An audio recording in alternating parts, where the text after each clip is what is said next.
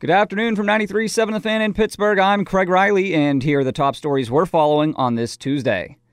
The Pens have climbed back to third in the Metro and could be in second by the end of the night.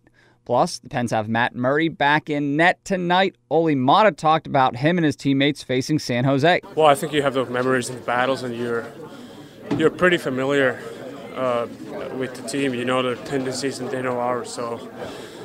So I think that's probably what matters the most. Martin Jones returns in goal for the Sharks with Joe Thornton out with a knee injury. Dominic Simone is currently on the top line for the Pens.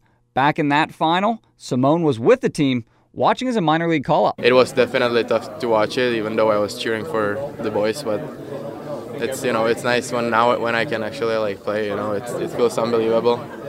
And last game actually we're in San Jose, so I was thinking about it the last time I was watching, and now I was playing. So beautiful feeling. 12 games on the docket tonight for the NHL, a chance for the Devils and Hurricanes to make up ground. New Jersey at Buffalo, and the Canes hosting Ottawa.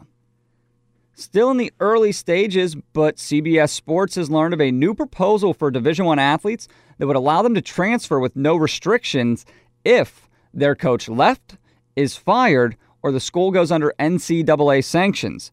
This would apply to all sports. Prior to this, volleyball, softball, wrestling, and others had no transfer restrictions whatsoever.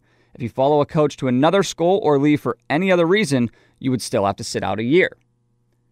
Tom Brady spoke today. Sounds like he's trying to talk up that Eagles offense. Our defense has a big challenge. They got a lot of guys to stop. Nick Foles is a great player. They've got great backs, great group of receivers, tight ends, phenomenal, great offensive line. I mean, there's a lot to defend, so it's not an easy game by any stretch. Okay, whatever you say, Tom.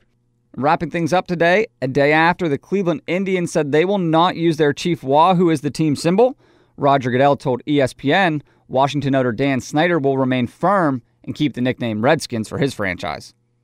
I'm Craig Riley for 93.7 The Fan.